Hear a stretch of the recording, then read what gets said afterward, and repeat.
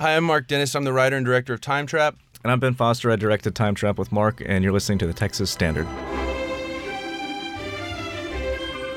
So we're here on UT campus, and this is where we met, and we were just up at the communications building and looking at the classrooms, and we're like, oh man, this is where we had that digital narrative class. And then we walked in and we're like, this is where we met.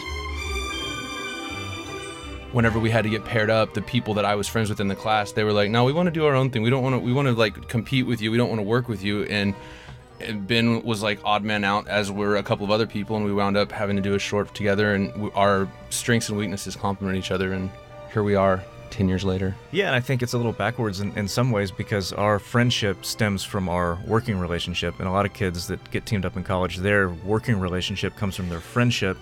We're not the kind of people that like in real life would meet and be buddies, and then it kind of got to a point where like if I had a crisis or something, he's the person that I could call. And now I'm the only person to call. Yeah. I think that having grown up with the same movies and having similar tastes has made it easier for us to talk about stuff. Like when we're on set and we have an idea for a shot, we'll be like, all right, let's do the Michael Mann shot for this. Let's have the Scorsese as they walk into it. And because we've seen all the same stuff, we speak the same language. And it confuses everyone else.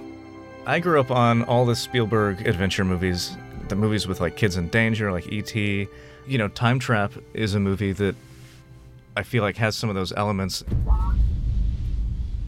My first rated R movie in a theater, my favorite movie is Terminator 2, and that there's so much of that in Time Trap and all the other stuff that we've worked on is because like I think of that movie every single day, and like Ben likes it a lot. It's not his favorite movie, but you know, his Back to the Future is a close competitor. Yeah, and we met here on campus both wearing Back to the Future shirts. We didn't know who the other person was. We were like, we didn't realize it till years. I think we were working on something, and we were talking about how we both had Back to the Future shirts, and I was like, wait, or maybe you did, and we were like, were you in Ramirez-Berg's 314 class? Because we weren't friendly about it. We weren't wild about one of us having to change immediately.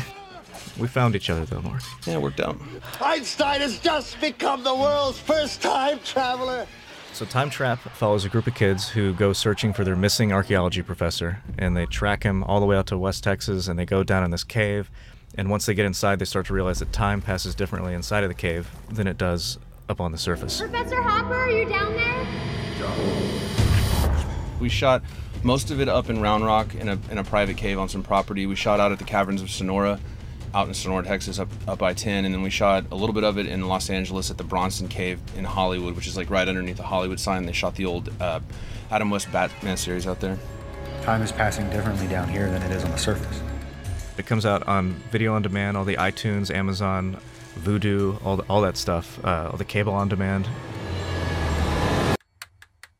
I'm Mark Dennis. I'm the writer and Ben's directing partner, life partner. And I'm Ben Foster. I directed Time Trap with Mark, and you're listening to the Texas Standard.